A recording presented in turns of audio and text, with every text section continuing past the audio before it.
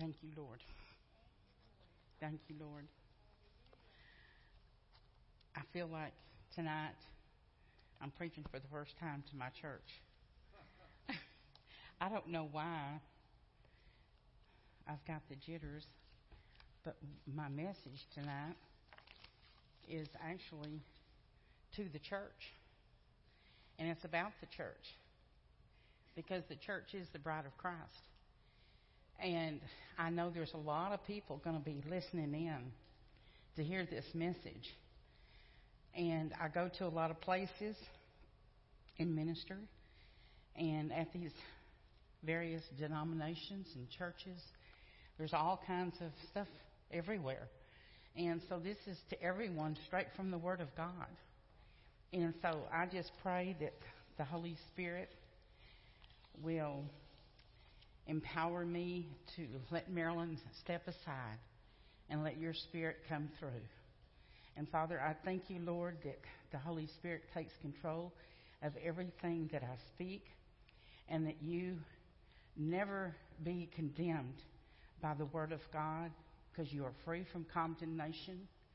And I thank you, Lord, that we all have a teachable spirit, and that we're open to the conviction of the Holy Spirit, and that all lying spirits are bound and cast out, anything that's speaking to you that's not of the Lord, and that we're delivered from all the self-righteousness, and that we are free. Not only are we free, we're sanctified, righteous, and holy, and set apart for His work. And our hearts are open to be receptive to His spirits and His Spirit. And may the Holy Ghost have His way in our hearts and minds, ears and eyes. Because I feel like that the Holy Spirit is speaking to the body of Christ this day and season. Because it seems like in the last 25 years, more than anything, I'm normally speaking on churches or denominations or whatever they are. And I don't want to degrade anybody, because everybody has their own belief system.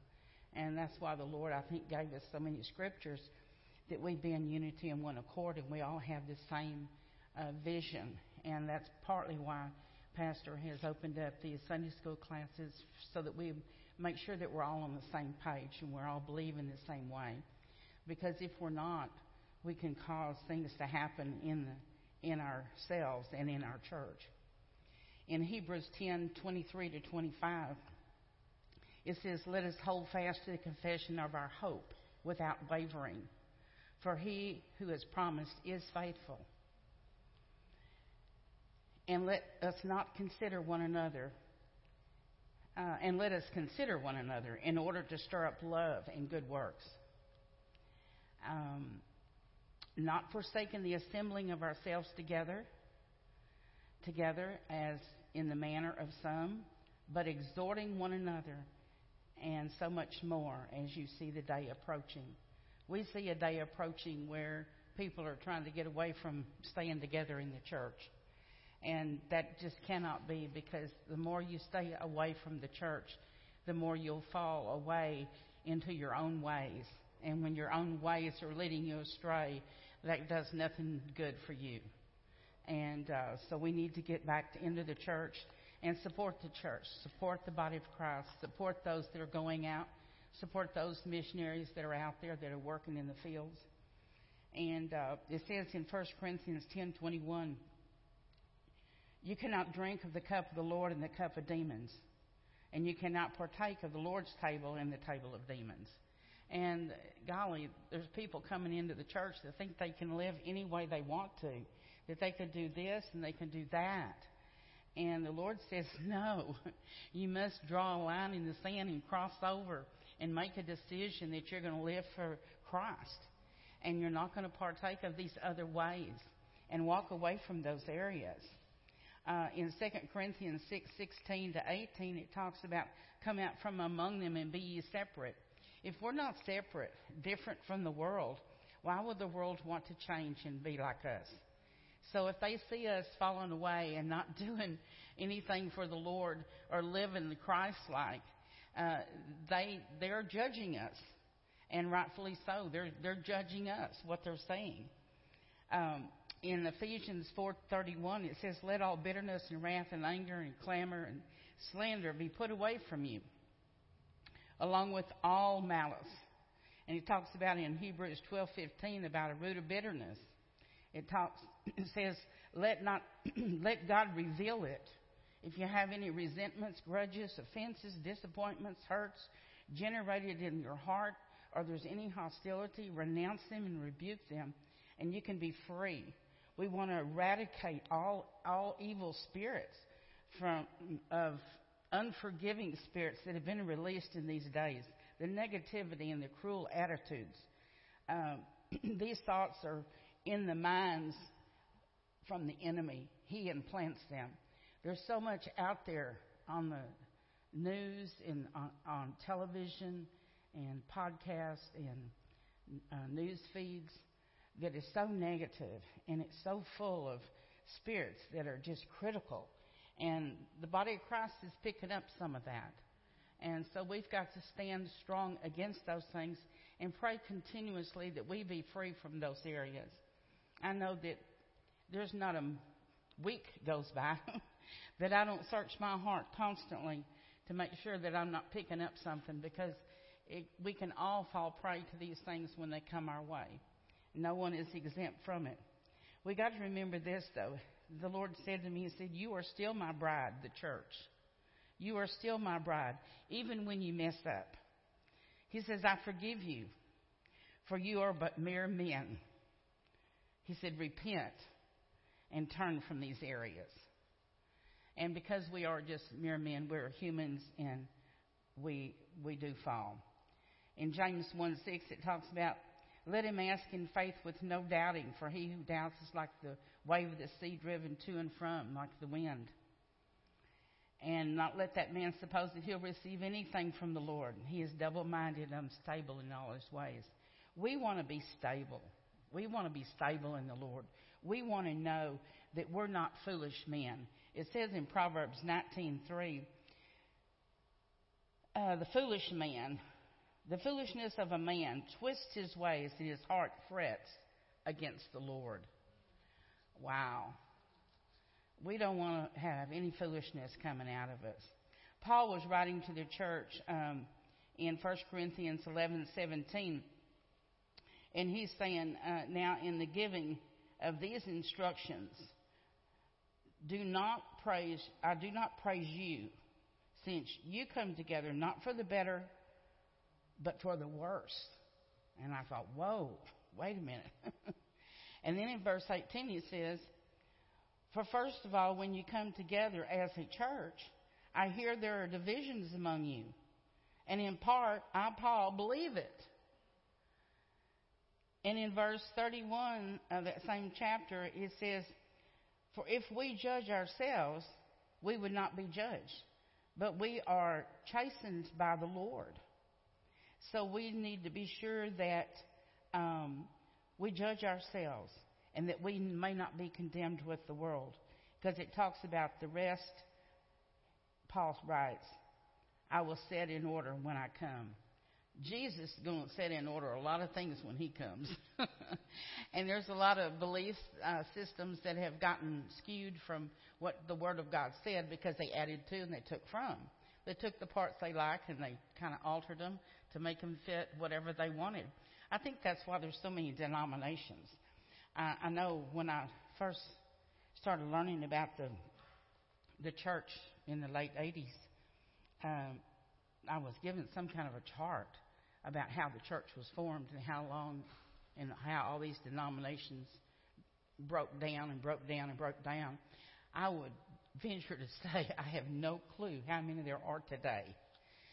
But everybody that doesn't like what they're doing, they go out and start their own church, make their own doctrine, and they teach it the way they want to teach it. And oh my gosh, that's why the power of God in the church has diminished, because there's so many people out there taking away what God has given us, which is the gift of giving us the ability to go and to set in order things that are wrong, and to study ourselves, to show ourselves approved, and to bow before the Lord and release anything that comes our way. He says in Jude Uh, and I'm paraphrasing here, mockers, sensual persons cause divisions, and grumblers and complainers. And then this is another note. It said, sensual persons will still be a part of the church. They were not only teaching false doctrine, but they were gathering around themselves a fraction within the church, like a chorus spirit, which is an elitist group that were deceived into thinking that they were more spiritual. I see that happening in a lot of places. And I remember a church I went to many years ago. Gosh, they would have these great services on Friday nights, and I used to like to go to them, but I kept seeing stuff that was a little funny and a little off base, and I kind of wondered about it. And if you start barking like a dog, to me, I don't think that's the Holy Spirit. When I start seeing you falling out in certain ways, I just can't see that's the Holy Spirit. So anyway, I had to leave because I thought, this is wrong. But I tried one more time. There was a lineup to get in the service one Friday night because they had some special prophets there and all kinds of people. And oh my goodness, the people were falling out like they were drunk in the line waiting to get in hours before it started. And I had to go straight from work so I didn't have to drive all the way home. So I got there way too early. And I kept looking at all these people just acting like they were drunk. And I finally said, you know what? If you think that's the Holy Spirit, you're insulting Him. Because you know what? He gave you that Holy Spirit so you could go out and minister to people and bring them in. And I don't think that's going to bring anyone in. You need to be careful and seek Him. And I did it in love because I cared, because everywhere I went, these people, I would see them in different places. But we can get out of balance in the church if we don't stay in the doctrines of the church and stay in the Word to know what does the Word have to say. It goes on to, I went two different directions this week because, frankly, I couldn't find my notes that God gave me a month ago or 2 months ago to start for this message for tonight. And then I found it, and this is where the way He took me this last time. He said the church is the bride of Christ, and it's made up of many members from all walks of life. You got different races, creeds, colors, national origins, religious beliefs and unbeliefs. You've got different statuses. You've got rich people and poor people. And we as humans see people based on these differences instead of only two, like God says. There's just two categories. There's just two. There's believers and there's non-believers. You're either saved or you're not saved. You're either heaven-bound or you're hell-bound. And heaven-bound, of course, is eternal life. And it's eternal life with God.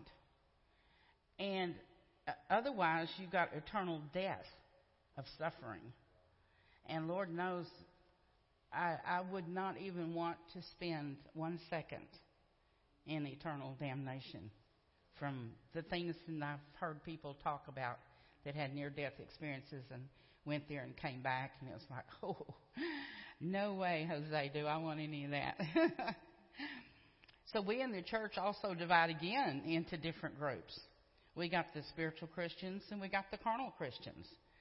We've got those that are worldly that haven't really understood yet, and they may be babies. So we have baby Christians and mature Christians. We've also, God has created each one of us as an individual. We all are individuals. So we need to not look at the differences in our peoples and individuals that we greet and we meet, but we need to know that we are all created by God for the same thing. And I know we've been bringing this topic up a lot about love, but we need to remember that in Deuteronomy, way back at the beginning, in the Torah, it talks about He commanded us to love the Lord your God with all your heart, with all your soul, and with all your mind, and with all your strength in another version, and love your neighbor as yourself. And then it goes on again in Matthew. He reminded us to love the Lord your God with all your heart, with all your mind, and with all your strength. And love your neighbor as yourself. Love one another. Love one another. And the Lord is showing me how the church is the only love that's true. Everything else in love is based on feelings. And feelings will always set you astray if you live on feelings. But if you live on a love of God, knowing that God loves you, He created you, and He created you for a reason. He sent you here on earth for a purpose and for a destiny of something He's got for you to do for Him. And we need to always remember that. I'm speaking now to some people that are out there listening, so I know that you're going to know some of this, but I just want to do a quick rendition of a simplicity that the Lord gave me about reaching some people. Because we're assuming that, like the pastor said the other day, he realized that one of the preachers on TV was explaining some of these Old Testament stories so that the congregation could understand when he got to the verses that he was going to talk about. And that is so true. So when I'm writing sometimes and I'm looking for a way to express myself to people who have never walked with the Lord, and they may be on the back side of the hills and haven't heard anything. They don't know anything about our verbiage, our language, the words that we use. We call it our jargon. They don't know what these things mean. And so we need to be very simple in our presentation to people so that people can all understand. I found many years ago when I first got into Sunday school classes at a church that I attended, the verbiage that was being taught by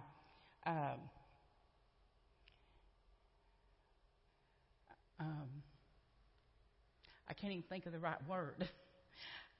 Doctors, lawyers, and people of high vocabulary. That's the word I'm wanting. A lot of times the words they used, I didn't understand because I didn't have that vocabulary. I didn't have that kind of an education. My education is very simple, and if I use a $50 word, I call it. I said, oh, that's a good $50 word for me because evidently the Lord just taught me one. But I call $50 words the words I don't understand.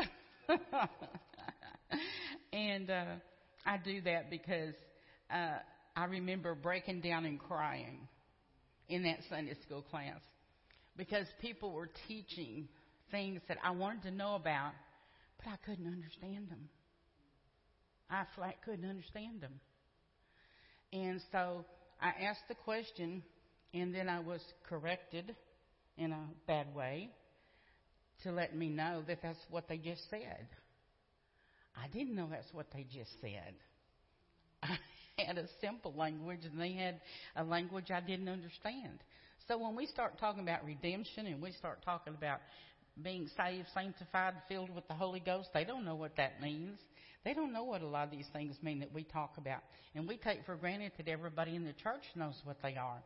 Well, we don't know. There's a lot of people will come into the church and they're kind of hiding because maybe they haven't been in a church in their entire life.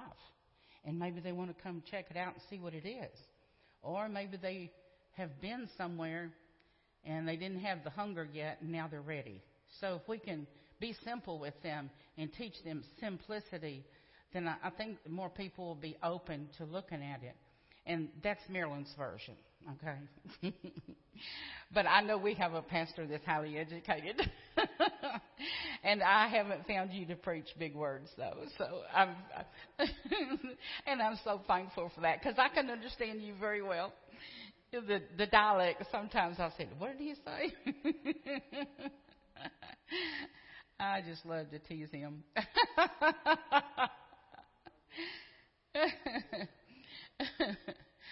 So I'll say it this way. The Lord God knew, because He gave us a free will to choose when He created us, that we would fail in this area long ago. And on the way back to the beginning of time, at the creation of the first man, which is Adam, was the first man, and the first woman, Eve, they disobeyed God. First, the woman enticed the man to partake of the forbidden fruit, and he did. And therefore, then the man blamed Adam. Then the man, Adam, passed on the blame to Eve. And then Eve passed on the blame to the serpent. And therefore, a sin nature to lie was birthed in the people of God, the children of God that he created. And it was passed on to their children.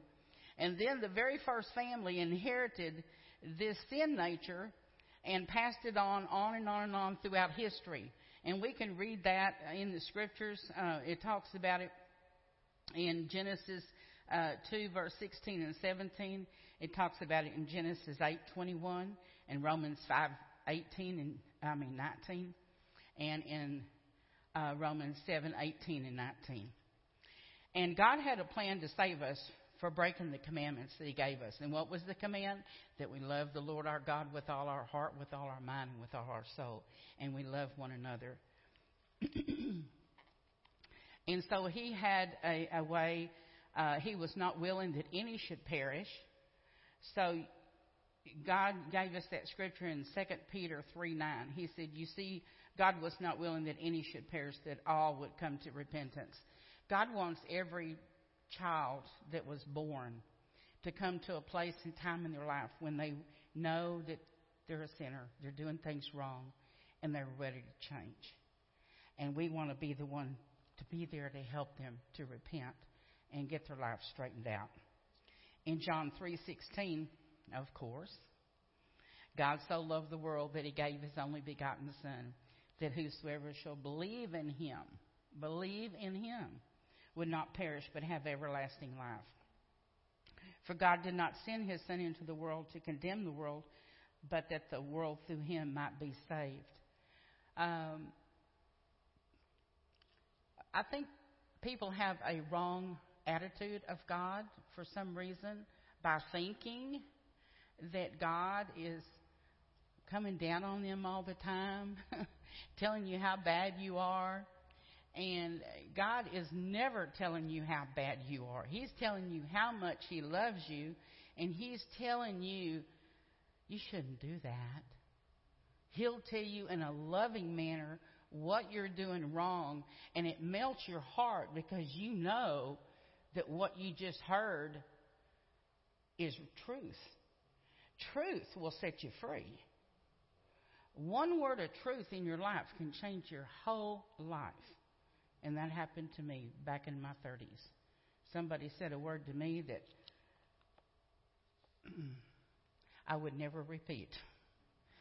But I do know it was truth. And when it hit me like a lead balloon. I had become someone that I said I'd never become like.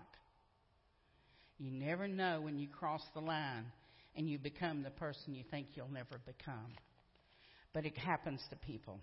But God is so merciful, and he loves us so much that he'll deliver you from anything and everything that's afflicting you and causing you hurts and pains. He'll come in and he'll seal off those areas that were so bruised in your heart that every time you hear something or you see something, it recreates an opening of that wound. He'll come in and give you freedom in that area. He is our Savior. And this Savior, to those that don't know it, is Jesus Christ, the Messiah, the Son of the living God. And we don't have a dead God. We've got a living God. We got a God that cares, and he lives with us every day. You and I need a Savior so that we can spend eternity with this living God in heaven in everlasting life. I found it very sad when I heard there's a religion, I guess it's called a religion, that believes that when you die, there's no hereafter. And I thought, oh, how sad. They think this is it. They think this is it. And when I found out the lady who was my boss was one of these, man, I couldn't believe it. It hurt so bad to think that she thought that. And I talked with her and talked with her and talked with her. And she said, well, Marilyn, you believe the way you do, and I believe the way I do. I said, I know, but I gotta try to get you to understand. This isn't all there is. This isn't all there is. And so my heart goes out with compassion when I hear somebody doesn't know the things that really, if they knew them, they would really change their ways. At the completion of Jesus' time here on earth, and he came here to show us the way. He came to give us his word, the anointed word that changes our souls. Because our souls are bound for hell if we're not changing our ways. And so his spirit will come in. Jesus was willing to be crucified for us, and he died and he was buried. And on the third day he arose again. And now he's seated at the right hand of the Father making intercession for us. You got to remember that he presented himself to many people after he arose from the dead. He went into the town in Jerusalem and Samaria, I think both. And he presented himself to many people who saw him after he arose from the dead. So that makes him the living God. He's not the God that came and went and is gone forevermore. But he is the God that has been raised to help you. And when this gospel is presented to someone, the Holy Spirit at that time will quicken in their hearts, because God knows they have a desire to receive this message. He knows that every child that's born has a need in their life that is like a hole in their heart that is looking for love in some way, and they don't know how to find it. But the Holy Spirit will show up when you start speaking to those people about this desire to receive this message. And when you know this, and you believe this, and you ask for him, the Christ, Jesus, will come into your heart. And the Spirit of Jesus, known as the Holy Spirit, begins to transform you from a baby carnal Christian into a mature Christian. This only happens as you read and study the Word of God. If you never surrender to his will for your life, you'll always be wondering why all these things you hear about never happened. And that is so true. A lot of Christians haven't experienced yet or haven't seen the things that God has in store for them to see and witness. But you must choose to surrender your life and take on the life of Christ and study as Jesus did. He went to the synagogues and he studied. And we must do the same thing. And that's why these Sunday school classes are so important. It's to help those who have never read the Word of God know what the Word of God says and how to interpret some of these things. Fellowship with Jesus and ask him to fill you with his Spirit to empower you with the ability to grow in Christ. Without the Holy Spirit, our words are almost meaningless, because the Holy Spirit is the one that brings life to them. And so when you allow the Holy Spirit to use you, the Holy Spirit will get in and it'll bring life to your dead body. It'll bring life to a dead cell in your body, or to a dead organ, or whatever in your life needs fixing. It'll bring life to it. We must have a teachable spirit of compassion for those who are still lost, or may say that they have not come to the knowledge of Christ as you have. You know, there's a lot of people don't know who Christ is yet. They've heard of him, and they think, some people think Christ is Jesus' last name, and it's not. Jesus is the anointed one. He's the Christ. In Matthew 4:23, Jesus went about Galilee teaching and preaching the gospel of the kingdom, and healing all kinds of sickness and disease, and torments, and demon-possessed, epileptics, and paralytics. And we should also be doing the same. We, as the body of Christ, we should be doing this also. And he gave us the Great Commission, told us to go out and preach the gospel. But he said, wait till you've been endued with power. And that power comes through the baptism of the Holy Spirit. And once you've got the baptism of the Holy Spirit, you are now endued with power But you still have to get in the Word to know what the Word says you can do so that your faith will rise up, and then you'll have boldness to go out and speak. You can speak to that mountain, be thou removed and cast in the sea. If you doubt not in your heart, all things are possible. Nothing is impossible because God is faithful. He's looking for us to step out in faith and do what He's called us to do. So now, that all being said, establish you believe. You believe God. Resolve that first. There's a lot of people not believing God. They want to believe Him, but they got a lot of doubt. So you got to establish that first, that you believe God and that you've received salvation by faith, right? And that you believe you're saved, right? You believe heaven is your eternal home that you're going to, right? Not sure? There's people out there that aren't sure. And I'll ask them, where are you going when you die? Oh, I don't know. You don't know? You want to know? You don't want to know where you should go? You want to know where you're going to go if you don't know? Oh, Lord, help us. Do you believe that? You got to ask them, do you believe that Jesus is the Son of God? Do you believe Jesus was sent to earth to offer Himself as a sacrifice for your sins?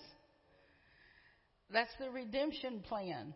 That's the Romans 3:21-25. You know, a lot of people don't know that their sins have already been taken care of.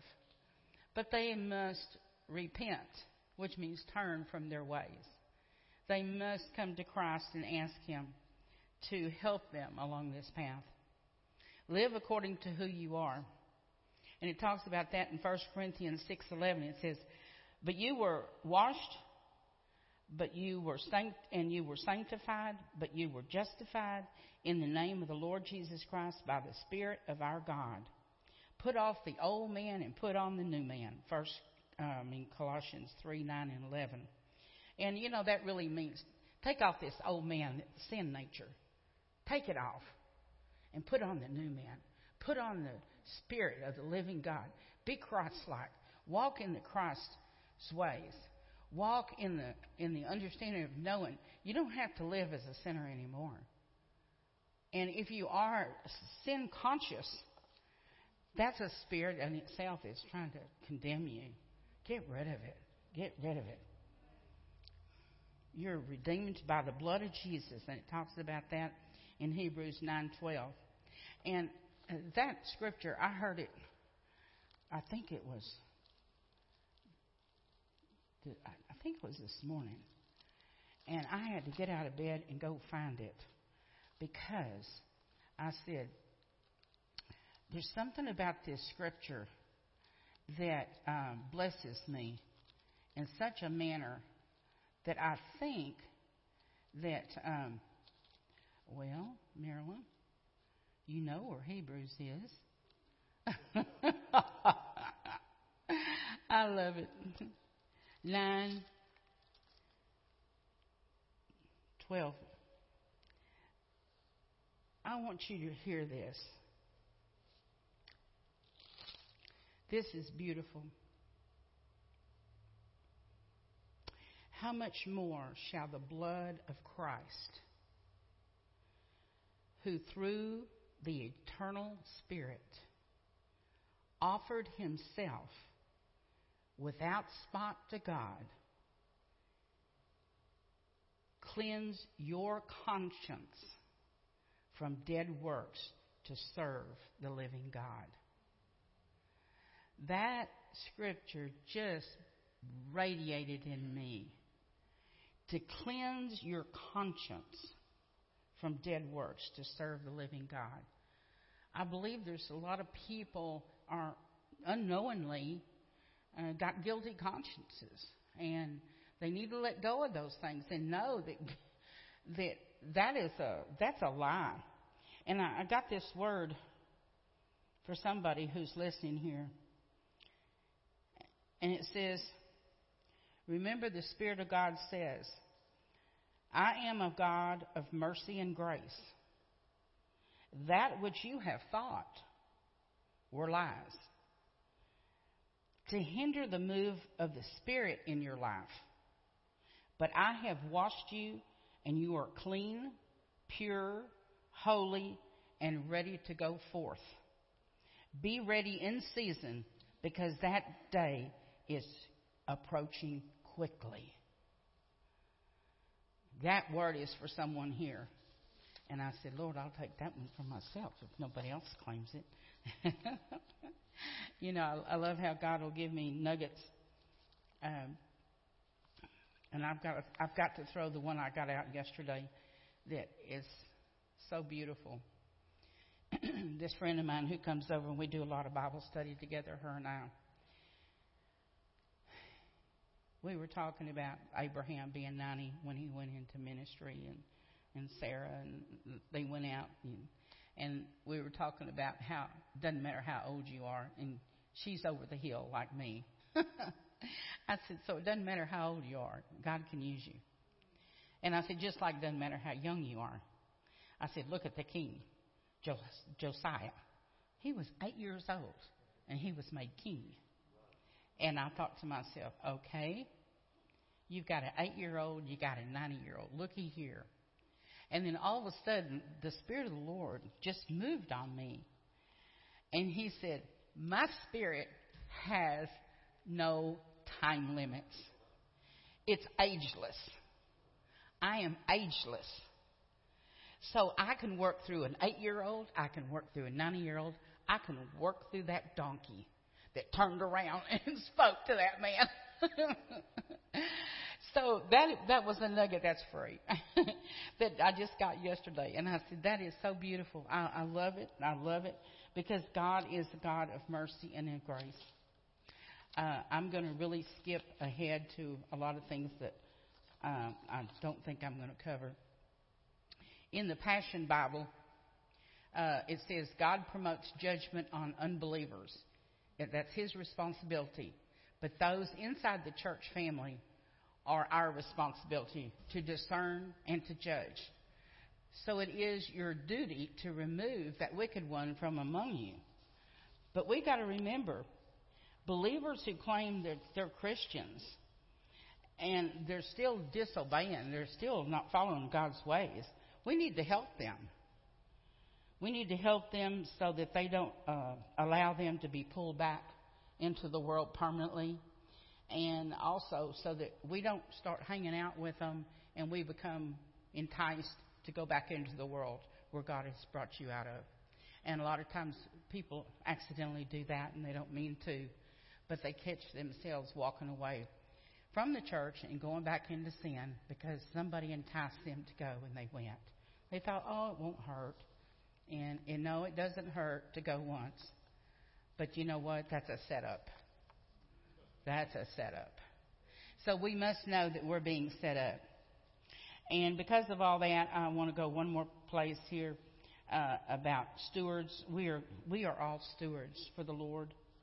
And a steward is someone who looks after another's property or operation. We're a steward for the Lord Jesus Christ in the church. We're a steward to bring forth the things that he wants brought forth. And it says here in 1 Corinthians 4:3 and 5, but with me it is a very small thing that I should be judged by you or by a human court. In fact, I do not even judge myself, Paul wrote, for I know of nothing against myself. Yet I am justified by this, but he who judges me is the Lord. Therefore judge nothing before its time until the Lord comes, who will both bring to light and the hidden things of darkness and reveal the counsels of the hearts. Then each one's praise will come from God. God wants us to not judge one another. Remember, he's our judge.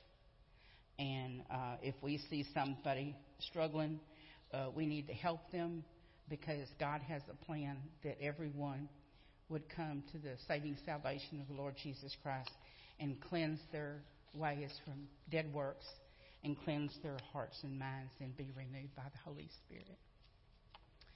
So, Father, I pray that the church read these scriptures that Paul wrote and warned us about. And he gave us warnings throughout Scripture, Father God. Lord, I had so many, but I didn't feel led to bring all of these things because, Lord, it's not in our church, these divisions and these things that are happening. I just don't see it here.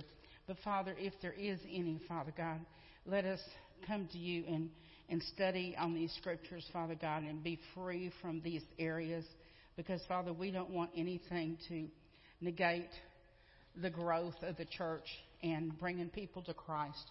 We thank you, Father, that we have a church that is blessed, full of the Holy Ghost, and that, Father, we have love in our hearts for one another and love for the lost people. Lord, help us to help our brother when they've lost their way. Help us to be concerned enough to walk in the compassion that you have for them. And let us not judge, but let you be our judge, Lord. In Jesus' name, amen.